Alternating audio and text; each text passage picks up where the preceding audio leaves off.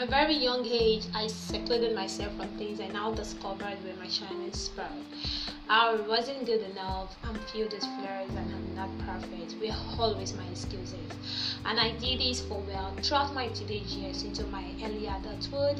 I let the fear of not good enough stop me from even trying, from even daring to dream. And I can remember from 2 Corinthians chapter 12 verse 9 was a verse that broke the chain and let me out of my self-captivity. And this verse opened my eyes and I realized my fear was baseless.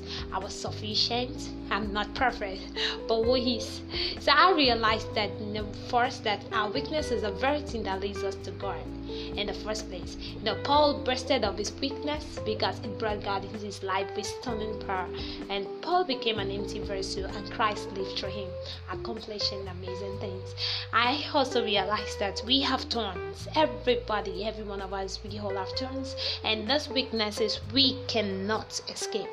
Even a spiritual giant like Paul had a tough time admitting he wasn't good enough.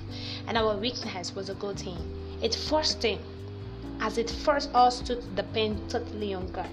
So guys, if you feel that your weakness is really pulling you down and is stopping you from accomplishing the great thing that God has for you, I just want you to have it at the back of your mind that your weaknesses at the feet of Jesus is all just what you need to make you beautiful, perfect, and stunning.